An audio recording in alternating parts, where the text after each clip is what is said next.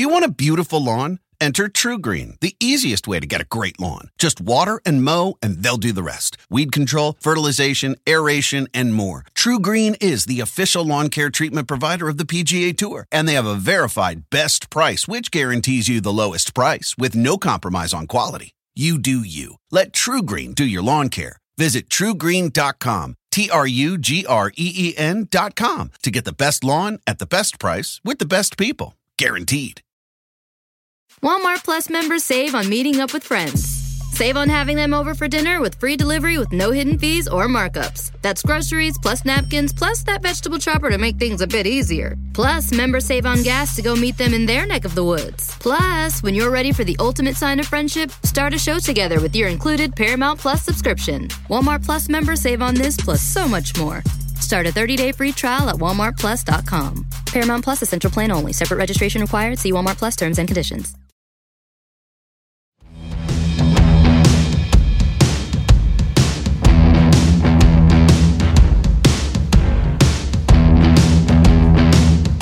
Welcome, everybody, to Center Court with Hall of Famer Ralph Sampson. I'm Jason's own Fisher. Thanks for tuning in to another week, another edition here of Center Court.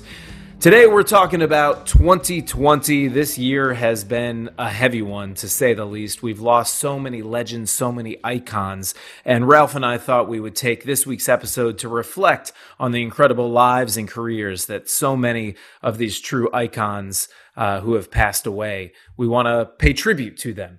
But before we do that, Ralph, how you doing over there in Virginia?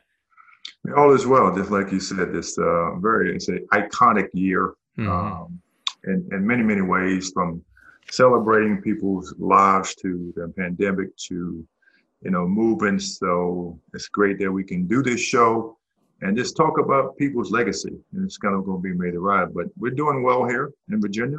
How are you in California? You still hanging out at the beach? Yeah, actually I am. It's been a nice living in Los Angeles. No complaints from me here. It has been an amazing little getaway to the beach. Try to do that once every week or so. Just spend a couple hours in the afternoon, get some fresh air, jump in the ocean, really take advantage of the fact that I live in California. Something that I didn't do often enough before there was a pandemic and quarantine. So that's a silver lining of this time, is that I'm exploring nature and with the family, getting out, getting into the ocean, really embracing that California lifestyle a little bit. Now, what beach do you go to? Because, when I was in California, I wouldn't go to a lot of those beaches because the water was dirty. So where do you go to the beach? Malibu, or you go Malibu? Yeah, Malibu. It's incredible because it's a 30-minute drive from where I live, but it feels like you're on vacation. You're somewhere so far away. And I don't know if you do this when you travel, I picture myself like, wow, what would it be like if I lived here? What if I grew up here? Malibu just seems like a different universe than what I'm used to growing up in Cleveland, Ohio, or even where I live in LA in sort of the middle of the hustle and the bustle of city life. Malibu is a beach town. It's paradise, and it's a nice escape during this quarantine to get there for a few hours. I know a few people that live there. The views in Malibu are amazing, so you can get the views. But I don't know if I would want to live on those cliffs, the hill, and the earthquakes and the mudslides. So you get the good with the bad, but it's very nice out there for sure. That's true. Well, we like to start all of our shows with what's new, what's good, and something that's new and surprising more than good is Steve Nash, the incredible point guard, had an Hall of Fame career as a player, was just named the new head coach of the Brooklyn Nets with a whopping career coaching record of 0-0. He will be making his debut. Making his debut, come on now, he's a great person, guard, Hall of Fame NBA player, Hall of Fame person. But you coming in with the likes of Kevin Durant and Kyrie Irving with attitude from the beginning. I don't know if he can hold those guys down. It's be like going in and coaching LeBron. LeBron's going to be the coach like he did with Tyronn Lue, right? Basically, I'm the coach of the team. I'm the player. And we didn't know, no one knew that his name was even in the ranks to go into the coaching world. So you got coaches out there are lining up. There are a lot of teams in the NBA right now that are looking for coaches, and Brett Brown, the Philly and New Orleans coaches, and there's just coaching positions all over the place right now in the league. But that was a surprise. We'll see what happens. But I don't know the adjustment between two potential we know one potential Hall of Fame player in Kevin Durant, but Kyrie Irving's probably that way as well. But how will Steve Nash really hold that down, and who will be his assistant coaches? Well, they did announce that Jacques Vaughn, who was the interim head coach this season, will be the top assistant for Steve Nash. So he's going to stay with the team. He's going to be the highest paid assistant in basketball, reportedly. Wow. And he did a very good job in the bubble with a Brooklyn Nets team that had 6 of their star players opt out, and still Brooklyn, competed given their roster. There's a great young core of talent, guys like Jared Allen, Karis LeVert, Spencer Dinwiddie, and obviously you add to that Kevin Durant and Kyrie Irving. There's a lot of potential there. It was a highly sought after coaching position, and it was surprising that Steve Nash gets the nod, but it seems like to me he played with their Nets GM, Sean Marks, for 3 seasons with the Phoenix Suns, so they had a good relationship. And Steve Nash was an advisor with the Golden State Warriors during the time that Kevin Durant was there. And I wouldn't be surprised. That I have a feeling this hire, a lot of it comes with the blessing and maybe urging of Kevin Durant, because they want to keep him happy. Yeah, I think it very could be. I mean, I didn't know that in detail with their relationship, and forgot he was in Golden State and the relationship there as well. But, he's still a West Coast guy going to Brooklyn, the weather, it's a whole different dynamic. But how would you feel if you were Jacques Vaughn? I mean, you took him there, you had him, you were looking to coach Kevin Durant, and you had opportunity. Now you become, how much money it makes, whatever. But how would you feel if you were the assistant coach, but now you be the head assistant coach instead of the head coach? Mm-hmm. You get shot to be a head coach.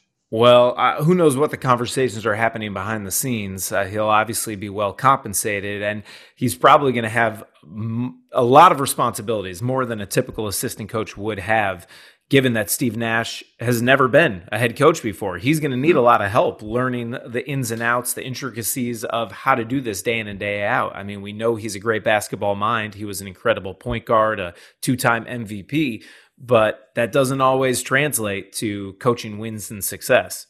No, and the coaching is a grind. I was there, the assistant coach in Phoenix, and you think that, you can go in and do it and you got these things to do, but it's 24/7.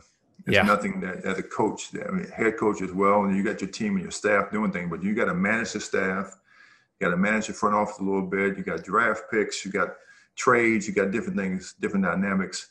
It's going to be interesting to see how he does. I mean, good luck to him. He's a great player and great person. I know him a little bit, and we'll see what happens. When you were an assistant with the Phoenix Suns, who was your head coach? I had lovely Alvin Gentry.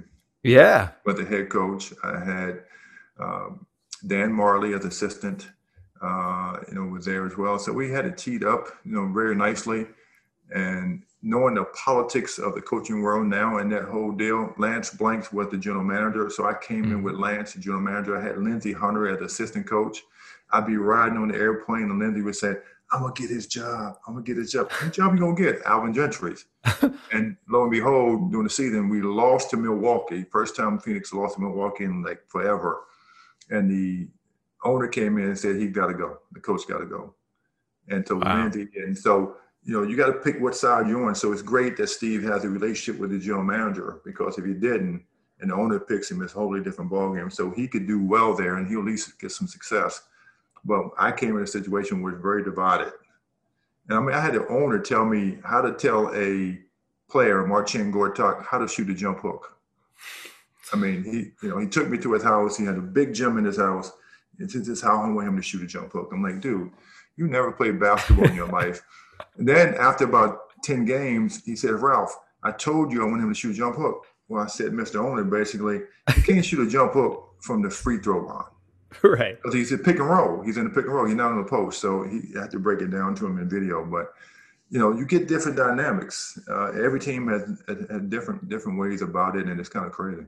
Yeah, coaching profession is not an easy one. You mentioned Alvin Gentry, who he was just let go of his duties with New Orleans. He's regarded as a great man and a great coach, and yet he's been fired numerous times by multiple franchises. And I have no doubt he'll remain in coaching. He'll find another job, another opportunity, but there is not much stability in the coaching world unless your name is Greg Popovich. Well, I mean, if I'm an owner and I see a coach that's got multiple teams, no championships, and had a losing season, I mean, do I want to win, or do I just want to be average or below average? And I get fired, and I go, I mean, Alvin Gentry's been that way. I mean, I love him as a good person, but can I build a team? Probably not. Can I coach a team? Probably. I mean, so I had coaches in Houston when I went into the league that were shoe salesmen. Assistant coaches that were shoe salesmen. They didn't have head coaches that coached the game. Dick Motta coached the Dallas Mavericks with a football coach, with a basketball coach. I had no idea. I never knew that about Dick Motta. So even evolving now, we'll have a show about coaching one day, but he was a football coach. He became a basketball coach. What happened to win a championship with the Washington Bullets at that point in time with Elvin Hayes and Wes Unseld, et cetera. But some coaches know how to coach, some don't. I mean, we're getting to coaching stories later on, some crazy stories about coaching in the NBA. There's people out there that don't know anything about basketball, they're coaching. I mean, it's just kind of crazy how it works, but it is what it is. Well, that's actually a good transition because, as we mentioned, today's episode is going to be different than our typical weekly episode here on Center Court. Instead of having a guest, Ralph and I thought we'd take a moment to just hit pause because 2020 has been spiraling out of control. We've been dealing with so much in terms of a global pandemic, the likes we've never seen before in our lifetime, to all of the social justice initiatives and racial injustice that has been taking place across this country, another virus that we're living through. But we've also lost so many legends this year, and it's all falling one after another, some shocking, some heartbreaking. And we just wanted to reflect on some of those. And we've been talking about coaching, and one of the first names that we could talk about is someone that we lost in just the past week, John Thompson. Big John died at age 78, just 3 days before his 79th birthday, the Hall of Fame coach from the University of Georgetown, who was beloved by many, a father figure to so many. He coached the likes of Patrick Ewing, Alonzo Mourning, Dikembe Mutombo, Allen Iverson, and he was historic, not just for what he did in the coaching world, but what he stood for as well. He was the first black head coach to win a national championship. And with the NBA players and what they recently did, standing up, using their voice, using their platform, refusing to play so that their message could be heard, that enough is enough. John Thompson was doing the same thing. Back in 1989, he walked off the court against Boston College to protest Prop 42. It was an NCAA measure that would ban academically ineligible freshmen from receiving scholarships, a move that he believed was aimed to limit opportunities for minority students. So he left the court and refused to coach. And he's been doing this his entire life, his entire career. And Ralph, I know that you had the opportunity to get to know John Thompson very well. I believe he even came to recruit you. Do you have some stories that you'd like to share? I do. I'll go back for a second, though. You have to understand where he came from. So, and growing up in Washington, D.C., a young man and playing basketball, just amazing ride, goes to Providence College, went to NIT, but, all that college stuff as well. But, he was in Boston in the 60s with Bill Russell. Yeah. And won championships as well. So he understood the racial divide at that point in time in the 60s. When Martin Luther King and the crew was doing their thing in the 60s, he was right in that mixture of things with Bill Russell and Muhammad Ali and all of Kareem Abdul-Jabbar. He was right there. Yeah. Now, Bill Russell, when I played for him and he was the general manager of Sacramento Kings, he would say that guy couldn't play. He would just say John Thompson couldn't play, right? He would be, he was just a backup. I used him in practice every day, but they would have that camaraderie when we came east. And again, I was still we were on a bad team with the Kings and came east and we played, and John would come to the game or come to the locker room and see Bill, and they had a great relationship, but, we just teased each other. And then Bill had this crazy laugh, and we call him the walrus laugh, but John was an amazing guy that stood for something in the 60s that carried over in coaching from the DC area in the market. And so this very, very powerful guy, but he did recruit me, going to Georgetown. And as the story goes, I'm a couple hours away from DC, but Georgetown wasn't a dominant school at that point in time. It wasn't, the Big East was just starting, so they really didn't establish itself. But he comes, I get letters from him all the time in high school, Georgetown University, Georgetown, et cetera. And then we give him a home visit because we were looking for African-American coaches. Wasn't that many. UCLA had one, Larry Farmer, and Georgetown. Wasn't many Black coaches in the business at that point in time. So we said, okay, we need to look at that. We need to see how it goes. So you can imagine a 6'10", 290-pound coach walking into your living room of your house. And my mother has never seen anybody that big as far as weight as well. She obviously seen myself, obviously being 7'1" at that point in time. But he walks in, comes upstairs with assistant coaches. He sits in a recliner chair that was my grandmother's chair on my father's side, and sits in it. My mom's eyes got really, really big, and she thought he was going to break the chair. So, anyway, that's the start of my relationship with Coach Thompson. Obviously, I didn't go to Georgetown with him, but he was that big of a person, not just from a height and a weight standpoint, but his whole presentation with Georgetown was amazing. Mm-hmm. And you had some incredible battles against him. He coached against you versus Patrick Ewing in college, Georgetown versus Virginia. I mean, these were not your typical college basketball game. This was like the Super Bowl of college basketball when that matchup happened. So I know he was game planning against you. What was it like I know you're not playing against a coach, but he's out there strategizing how to stop the mighty Ralph Sampson. What were those battles like? Well, we only played once, so the game of the decade, there was a gentleman named Russ Potts, Senator Russ Potts, to help put that game together in the state of Virginia. And he knew Coach Thompson, he knew Coach Holland as well. And said, this would be a great game, great rivalry match. It'd be like Lou Alcindor and Elvin Hayes in the 70s. So that game was put together. I mean, I know more about it now today than I did obviously when I played. When I played, we just want to play everybody. Yeah. We had Oregon State with that crew that they were number one in one poll. We were number one in another poll. They never wanted to play us. So Patrick and them were lining up as the powerhouse. Big East was coming on strong.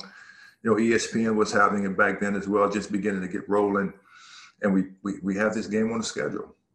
And so people have to understand, we in ACC, we got a hell of a crew in the ACC team, Michael, and, teams in, Wake Forest and Duke. And, so we play good competition every night. So for us, it was another team in the schedule, but it was a big game. ESPN, cover of Sports Illustrated, myself and Patrick were laying out in Sports Illustrated, picture. And so it was exciting and the build and the hype. People don't remember, though, we had played North Carolina, Duke, all the powerhouses in the ACC and beat everybody. And going into that game was, Sports Illustrated pictures. We had about a week to prepare.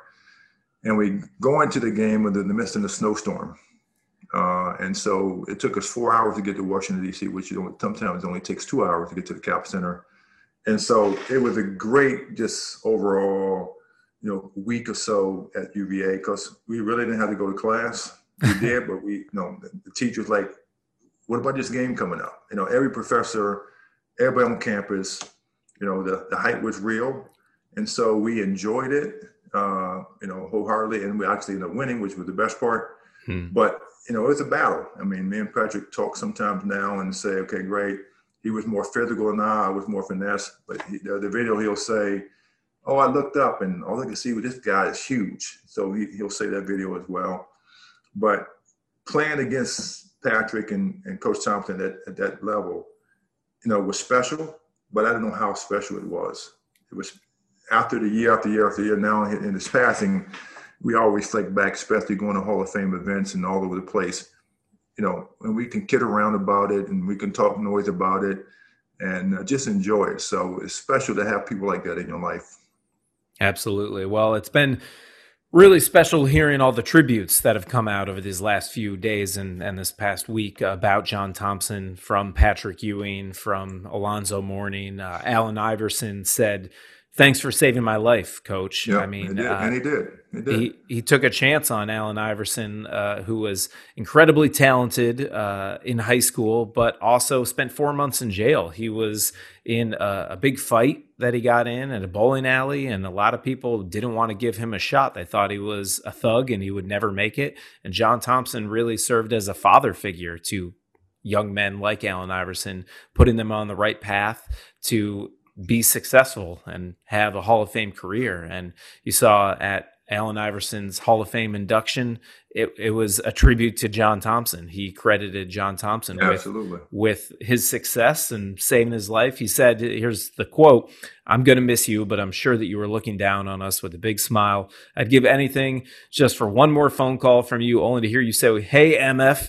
Then we would talk about everything except basketball. May you always rest in paradise where there is no pain or suffering. I will always see your face in my mind, hoping that I made you proud. Your prodigal son, Hoyer for life." That's from Allen Iverson. Well, you have to understand, Allen Iverson was an iconic high school player, football player. Yeah. Not a basketball player, football player.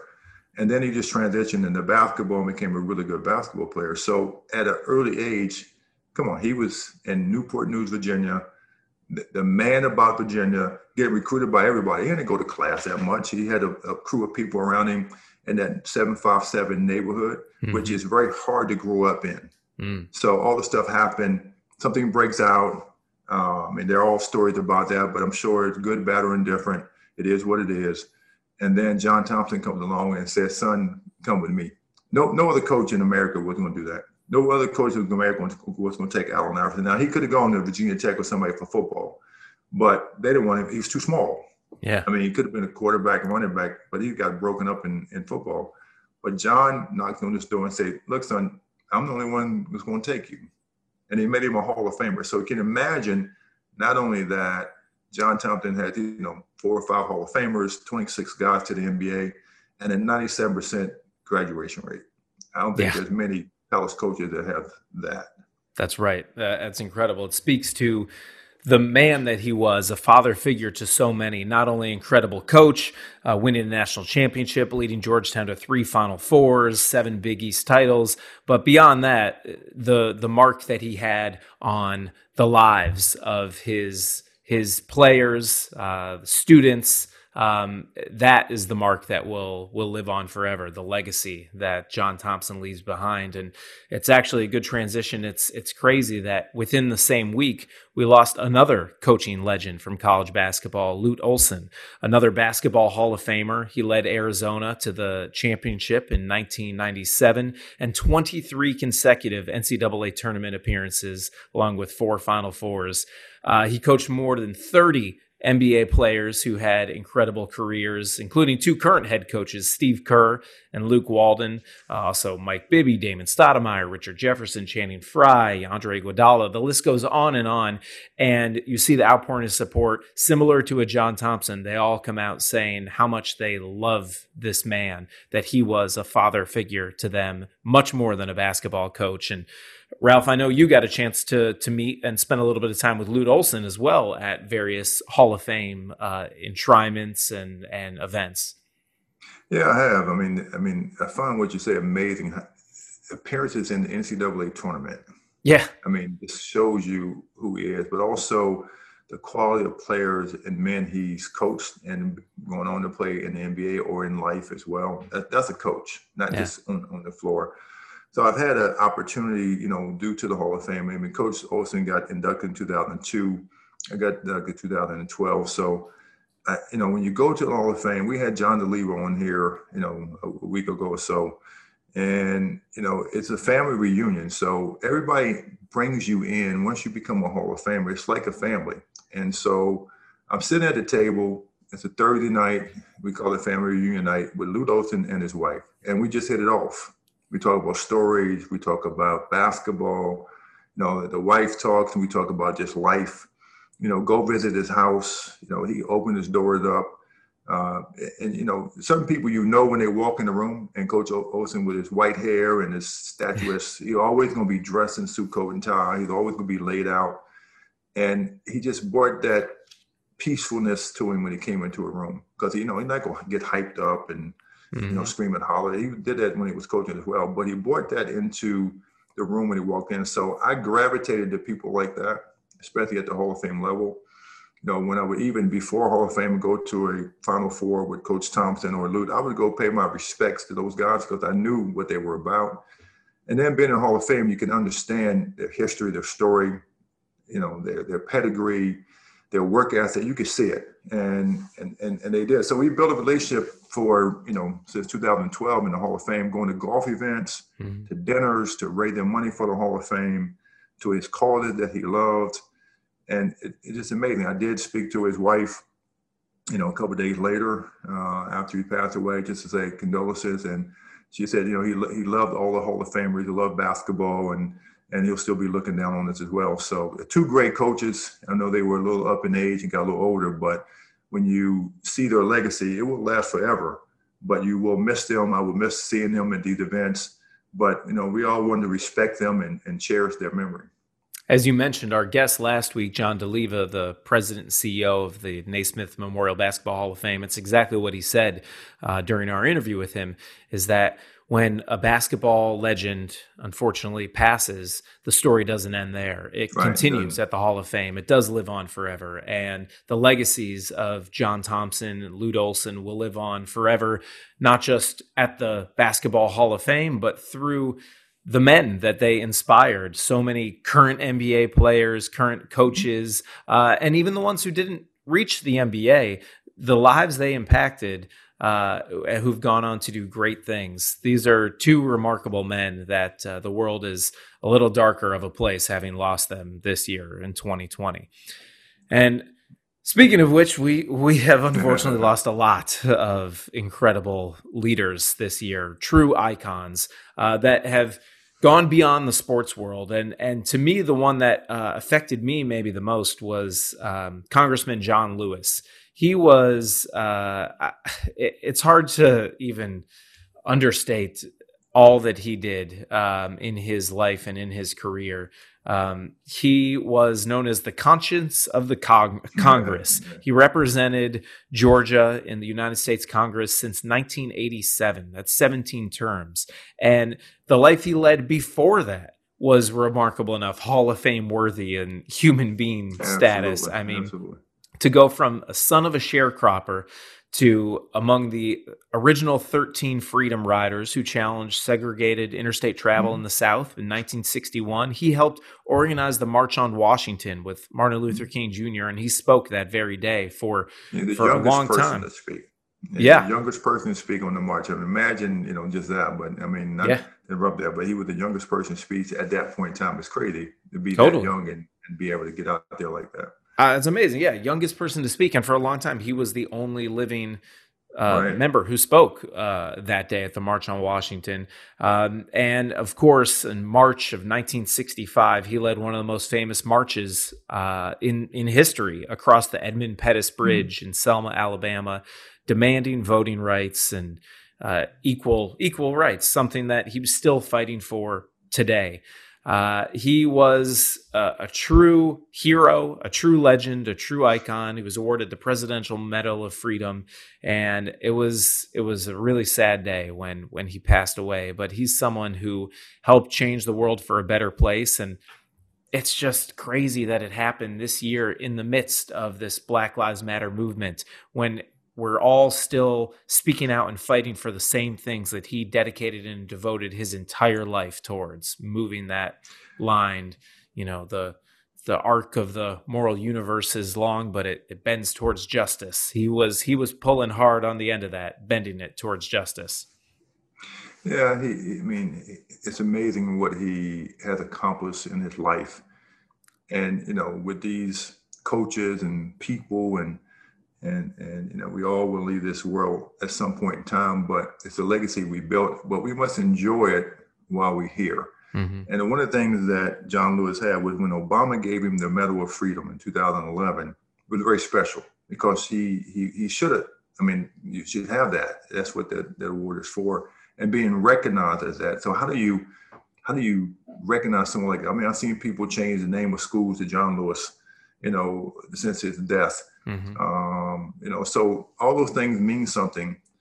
And I think we have to keep those legacies alive, like the Hall of Fame does, and John Lewis's legacy alive as well, like I'm sure this world would do. But really, what does it really mean in the end? You know what I'm saying? So I'm looking at it from that perspective. That's why we wanted to do this show. Like, what is it all about? 2020 has been a heck of a year. We'll talk about him in a minute, Mr. Kobe Bryant to John Lewis to everything that's going on. So I just look at him as the iconic person that, I saw as a young kid, heard his voice. And I met him a couple of times being in Atlanta, but you knew you could be in a room and you knew that voice. Mm-hmm.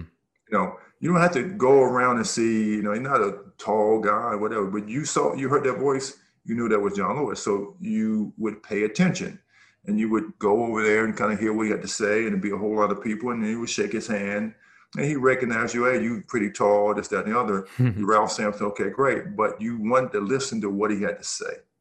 Because his words were powerful, his voice was strong, and you just knew who that was. It's like, somebody else that had an iconic voice that you knew he was going to say something special. So you just want to be around people like that all the time. Absolutely.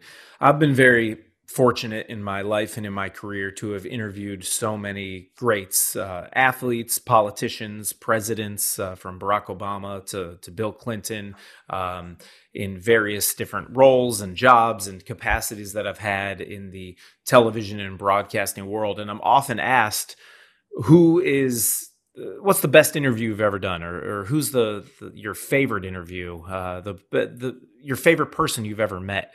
And my answer has always been John Lewis. I remember the day that I first met him. I was making a documentary film. I was right out of college about Ohio. It's called Swing State and the role it plays in presidential elections. And I was given about 10 minutes to interview Congressman Lewis at an event. And every word that he spoke held such power and such gravity. You could feel his presence, that you were in the presence of greatness and something special. It was just something different that's hard to describe. You could just feel it in the air when you were with him, that you were with a history maker, a historic figure. And he just held the room, held the attention, and made you feel like you were the only person there. Even if there were hundreds of people around, he'd connect with you and really make you feel like you mattered. But every word that he spoke mattered. He didn't waste a single word. He didn't waste time, man. Yeah. He didn't waste time. He didn't waste a word. And someone who believed in getting in good trouble. And we see a lot of that right now in the streets with, peaceful protesting and coming out and standing up. And he would be proud of the NBA players and the stance that they've been taking. Getting in good trouble. You don't just go with what you're told. You stand up for what you believe in and what's right. And that's what he did his entire life. And I'm honored and feel very lucky that I had an opportunity to spend just a few minutes with him in his life. Absolutely. I mean, he got in good trouble. I mean, he even got his head fractured, coming across that Selma Bridge and those marches. So he understand it. Then he understand it now. And it's kind of, crazy to see, what has transpired over this year. But he at least got to see, for me, he at least got to see the things he works for in his past to evolve at a worldwide level instead of a local level, right? One off here, one off there. He at least got to see it in full effect before he passed. So I think that legacy will last forever. But at least he knows, and he can rest in peace, that he knows that things are moving and it's moving in the right direction. And for all the stuff he stood for and believed in, it still exists, but now the change may come. I hope so. That would be the best way to pay tribute to John Lewis is voting. Register to vote and go vote and be heard, because that's what he fought for his entire life, his entire career. That's what he was beaten for. That's what he stood up for. Yeah, make sure to exercise your right to vote, because it is a right, but it wasn't always that way. He fought for that right for all of us. So that is the best way to honor his legacy.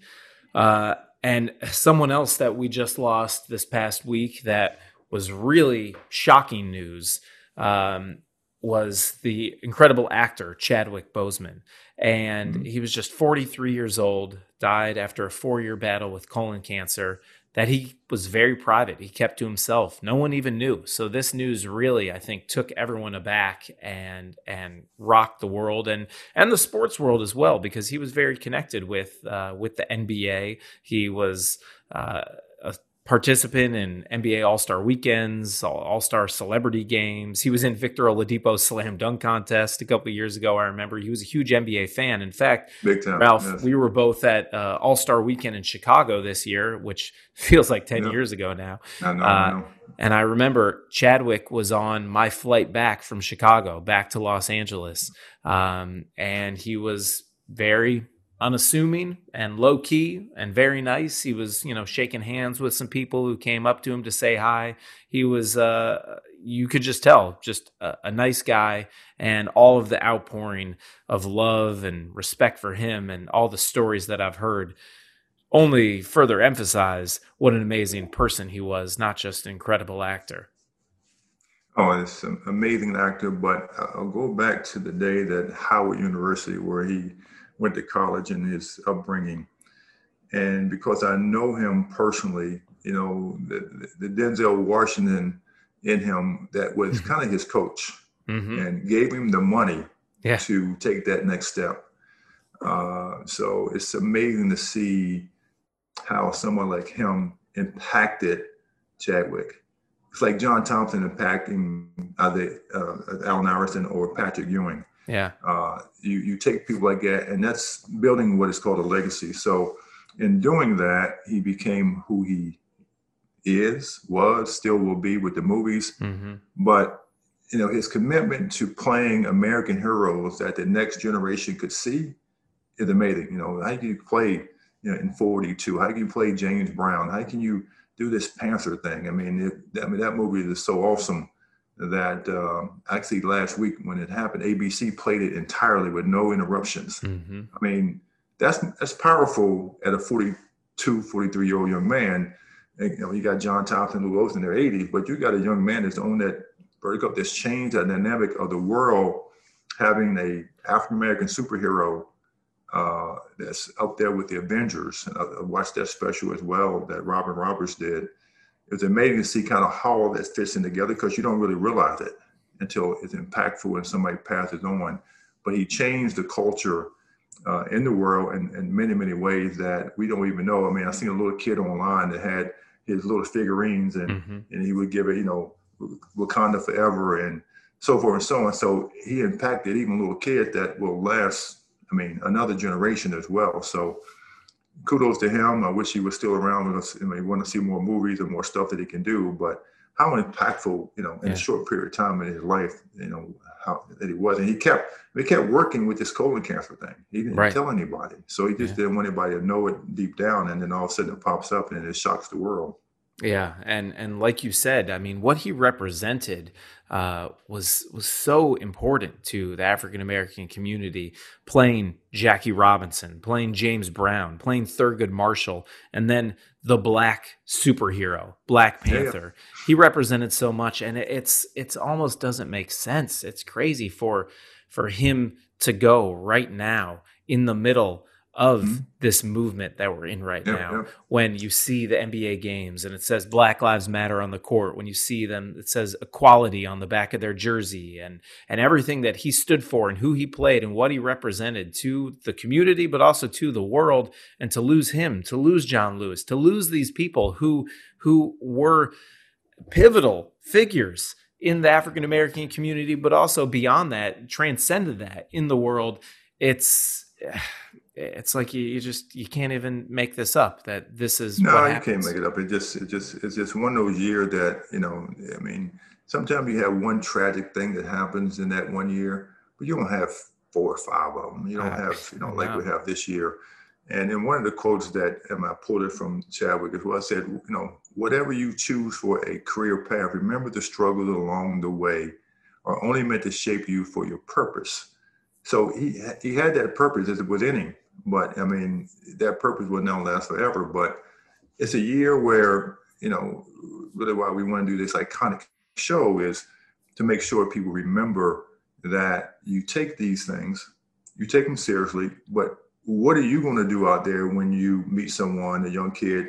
how can you impact that child or whoever you around? Because we're all going to leave this world one day, but you want to leave that legacy. And these guys that we talked about, and there's many, many more, have left a legacy that will last a lifetime. And so we just got to keep it going. That's true. All of these great men we've discussed today, we're also talking about how their legacy and their impact will live on forever. Chadwick, through the roles that he portrayed, the stories that he told, the Black Panther, what that meant to the world, to society. John Lewis, the legislation he passed, the things he stood for, these great coaches, through the men they helped mold into not just great basketball players, but great people. They all will live on forever. And that's what makes them true what makes them true icons, that will live on. Just like you said, the Hall of Fame with John DeLever, I mean, they'll still live on through reality, virtual, video. Great places like the Hall of Fame will keep carrying their legacy. John Thompson and Lute Olson, and the film crew, the film committee, they'll do all that with Chadwick as well. And then the Congress will do with John Lewis, plus the African American Museum in downtown Washington, D.C.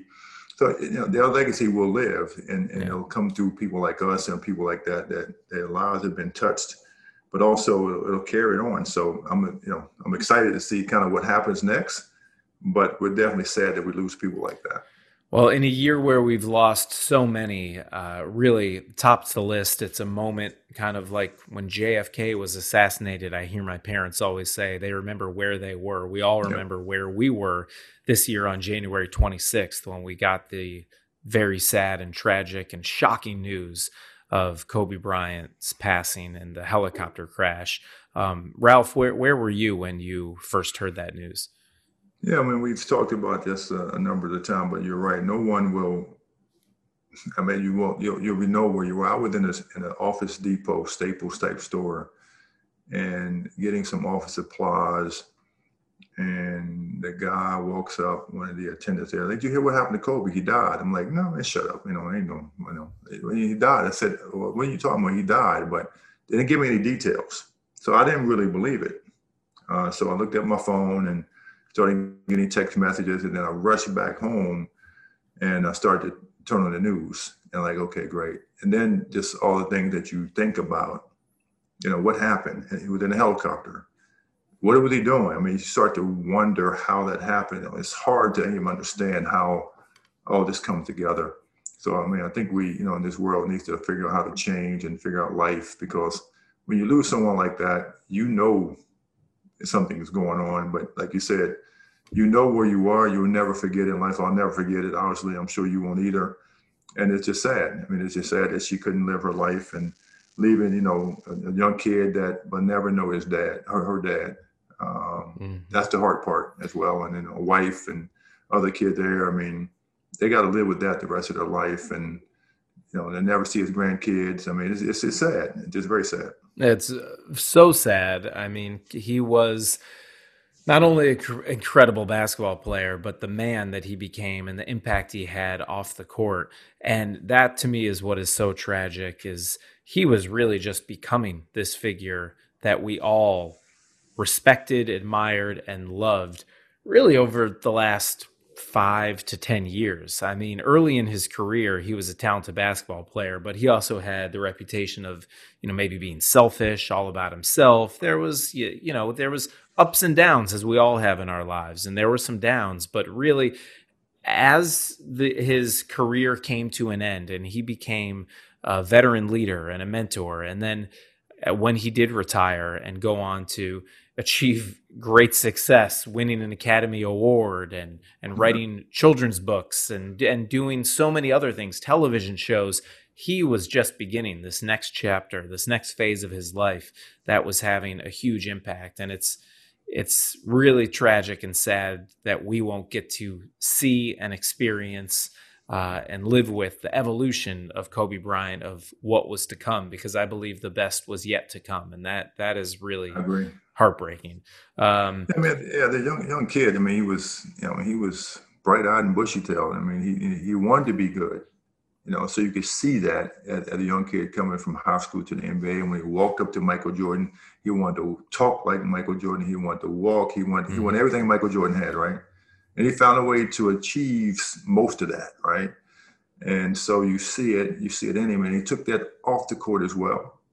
And I think, with the wife and the kids, especially all girls, that changes his life, once he started to have kids and finding the one that wanted to be a basketball player. I mean, understood that again as well. But you see the things like Body Water and, just the stuff he has and his businesses that he's created. And then winning the award for the short film, that was serious when it came down to it. And he had evolved, and having the facility with kids coming to play and participate and work out. I mean, sky with the limit. I mean, It's not a money thing. It's a people thing and a legacy thing. And I'm sure I met his wife once or twice at Hall of Fame stuff, a very sweet lady. And I'm sure she'll keep that legacy going. But I know that the best, if you have to have a silver lining, LeBron and KD and those guys that know Kobe, they will keep that thing going. I mean, they're not going to let Kobe's wife go down, and they'll keep his legacy going one way or another. And I'm sure they understand the impact of him, but it's going to be fun to watch what happens, next with that as well. Yeah, well, Pau Gasol, he recently posted spending a day with the Bryant family, with the daughters. There's so many people that are our family to the Bryants who will be there for them. And the Lakers, as they continue their playoff run, they're wearing their special Kobe Bryant edition jerseys the rest of the run, playing in honor and tribute to him. And the outpouring of love and support, the tributes, they've really only just begun. We've seen so many, but next year with his induction into the Hall of Fame, they will continue and it will live on forever. I feel very lucky that I moved to Los Angeles about 10 years ago while Kobe was still playing, and I got to see him play numerous times, but two games that stand out to me that I'll always hold near and dear to my heart. The 2016 NBA All-Star game in Toronto, Canada. It was his last All-Star game, and it was basically a Kobe love fest. It's something that you don't often see until, unfortunately, someone has passed away, the outpouring of love and support. But that's what that whole weekend was. It was his farewell tour, and it was the Kobe show. And it was incredible just getting to show your love and appreciation for Kobe Bryant as a fan, other players out there. That was a fun experience. But one of the best sporting events I've ever attended in my entire life was a meaningless regular season game, but it meant everything. It was Kobe Bryant's last game that he ever played. It was against the Utah Jazz. I believe the date was April 13th. I could be wrong about that, but that feels right to me. And I got tickets. I went with one of my best friends, Chase, and we were in the lower bowl. Off in the corner. That was very expensive to get tickets to that game, but we just knew we had to be there, and we were in the lower bowl off in the corner near where the tunnel is. And I thought Kobe, there was going to be so much attention on him, hype. I thought he would score maybe 20 points, 25 points. He went off and ended up, of course, scoring 60 points in that game. The arena exploded as if they had just won another NBA championship as he scored bucket after bucket after bucket. Everyone knew he would get the ball. Everyone knew he would shoot it, and he just delivered again and again and again. It was so exhilarating. And something that is very special, maybe we'll even show the video, as Kobe Bryant left the court for the very last time in his NBA career. I was right near the tunnel. I ran over to the edge and I threw my hand out. I don't normally, fanboy like that. And he gave me a high five. I was the last hand that he touched as he left the basketball court for the last time.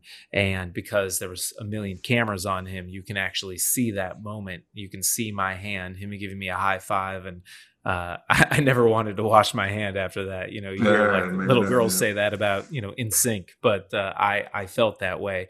I felt like I was a part of that last moment, and it was definitely one of the best sporting events I will ever attend in my entire life. What was the, so I can only imagine you might, everybody wished they had a swan song, right? So Julius Erving had one, Kareem had one, so they went to every city and they got all these awards. And I can remember when Kareem retired and Julius retired, people gave them motorcycles and rocking chairs and stuff. So they had the Right. swan song. Kobe had that swan song as well, and that was his last game. What was the arena like? Walking into the arena, seeing the fans in the crowd, but then, Kobe S, he's going to go off and get 60 points, but nobody expected. Right. But I can only imagine, like, okay, it's my last game. I got to have a good dinner. I got to do something, get ready, because I got to shoot the ball. I got to be on. Yeah. And he turned it on, Mamba style, right? So what was it like just going to the game? It was electric. The energy in there was like an NBA Finals game. You know how you just feel the electricity, you feel the excitement. This game didn't mean anything, who won or lost, but it felt like an NBA Finals game, just the energy and excitement that was in the building. And even from pregame warmups, just chants of Kobe, Kobe would just erupt spontaneously throughout pregame warmups, throughout the whole game. Everyone's eyes were fixated on Kobe Bryant. It could have been just him in the arena, and because that's the only person anyone was looking at. And then throughout the game, Shaquille O'Neal would walk out, and Derek Fisher and all his former teammates, and Pau Gasol, and everyone was there to pay their respects and honor to him. It was a who's who of, Kanye West and Snoop Dogg were courtside, and it just turned into one big celebration and love fest. And he delivered, hitting shot after shot and leading the team to a comeback to a victory over the Utah Jazz, too, who were still, I think, battling for a playoff spot for the 8th seed. And he led them to a win. He scored 60 points, and it was like the Kobe Bryant championship. I've never felt an energy in an arena before like that moment. Yeah, I wouldn't want to be a Utah Jazz player. That game, like in my history, okay, what was your NBA career like? Well, Kobe Bryant scored 60 points on me in his last game. I got to walk around with that in my. I guess it's okay, maybe because of the situation, but I wouldn't want to carry that because he beat me and he scored 60 points on me in his last game after 18 years, Achilles tendon tear and the whole deal. He comes back and kicks my tail. That's. Between the fans and that, but being in the arena with everybody there had to be amazing. But I don't know if I could carry the weight of the player. It was special. I would want to play him again. Let's go back and play it one more time. No, he's done. He was Mamba out. He gave a speech at the end. Mamba out. He dropped the mic, and that was the mic drop on an incredible career. And then he went on to do so many more things in the next 4 years after retiring that really were truly legendary and incredible, continuing to leave that impact and that legacy. I feel lucky that I got to be there to witness it in person, some of his greatness, but he is another legend gone too soon this year. Gone too soon, way too soon. Way too soon. And we talked about 5 of these icons and legends, but we've lost so many more this year, from NBA player Cliff Robinson, who just recently passed away, Curly Neal, a legendary basketball player, Harlem Globetrotter, Tom Seaver, pitcher from the New York Mets, and then beyond the sports world, just so many true icons. Regis Philbin, who is a hero to me, amazing television host, Carl Reiner and Jerry Stiller and Fred Willard, comedy legends. Fred Willard from my hometown of Shaker Heights, Ohio. And greats in the music world, Bill Withers, one of my favorite artists ever. Great voice. Oh, yeah. Little Richard, Kirk Douglas, incredible actor. And the worst part of all of this is the year is still got a long way to go. We are not even through this yet. We've lost so many, but every single one of these people that we've mentioned, their impact, their legacy will live on forever, for all of time. And every year, the new year, they always put up the people that have gone this past year. But between the people that we know that are iconic like this, but also the other 190,000 people that lost their lives through the COVID, it's just a different year. It's funny to even think about these people and their legacy, which is the fun part. But then they're gone, and Kobe and Chadwick as well. But the other people's lives in this world that are seeing the evolution of a pandemic to a movement. 2020 is just going to be one of them years that people will not want to remember and want to soon forget. So hopefully this stuff is gone, pretty quickly here come 2021, because I think we need to all just cherish, life at the fullest and enjoy it and understand what it's really all about. Well, it's definitely a year that we will never forget, that will mark our lives when we look back on them. 2020 was hopefully a turning point. Hopefully we can turn a lot of this into a positive. We lost so many greats, but we remember what they stood for, what they believed in, what they fought for, and hopefully we can turn that into positive change as we move beyond this year. And all of these great figures are gone but never forgotten. And Ralph, thank you for taking some time to remember, share some stories of these great men. It's sad, but also celebratory, their incredible lives and legacies. So thanks for doing that on this you're welcome. Different we all type have of an stories and episode. legacy, so it's good to see our perspective and tell the story. I mean, great experiences and more to come. We have a lot more to do at Center Court, so we'll keep it moving. That's right. We'll be back with another episode next week, back to our regularly scheduled program. We'll have an incredible guest, so be sure to follow us on social media for some hints as to who that might be. Don't want to give it away just yet, but of course, follow us at Center Court 50, Ralph Sampson 50. I'm Jason Zone Fisher. You can follow me at JZFish. Thank you for listening. Thank you for leaving us reviews and ratings. It means a lot as we continue to build an audience and build something special here, because we want to leave a legacy behind as well. And this is one of the ways that we're trying to do that. So thank you for listening here. Thank you guys, for sure. Have a good day. All right, we'll be back next week with another episode of Center Court. Stay healthy, stay safe, and we'll see you right here.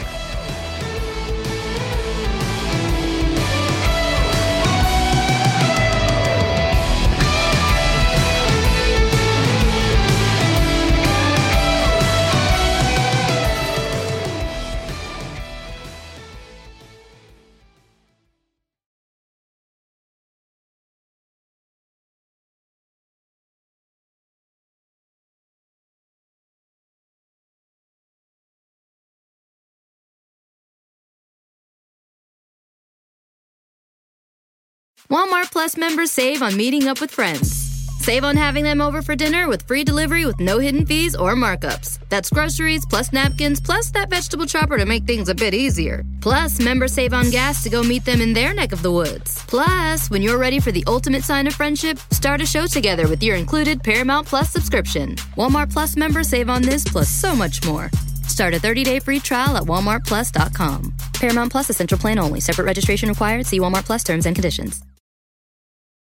Without the ones like you, who work tirelessly to keep things running, everything would suddenly stop.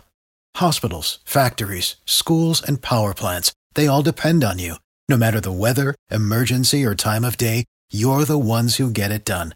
At Grainger, we're here for you with professional-grade industrial supplies. Count on real-time product availability and fast delivery. Call, click Grainger.com, or just stop by. Grainger, for the ones who get it done.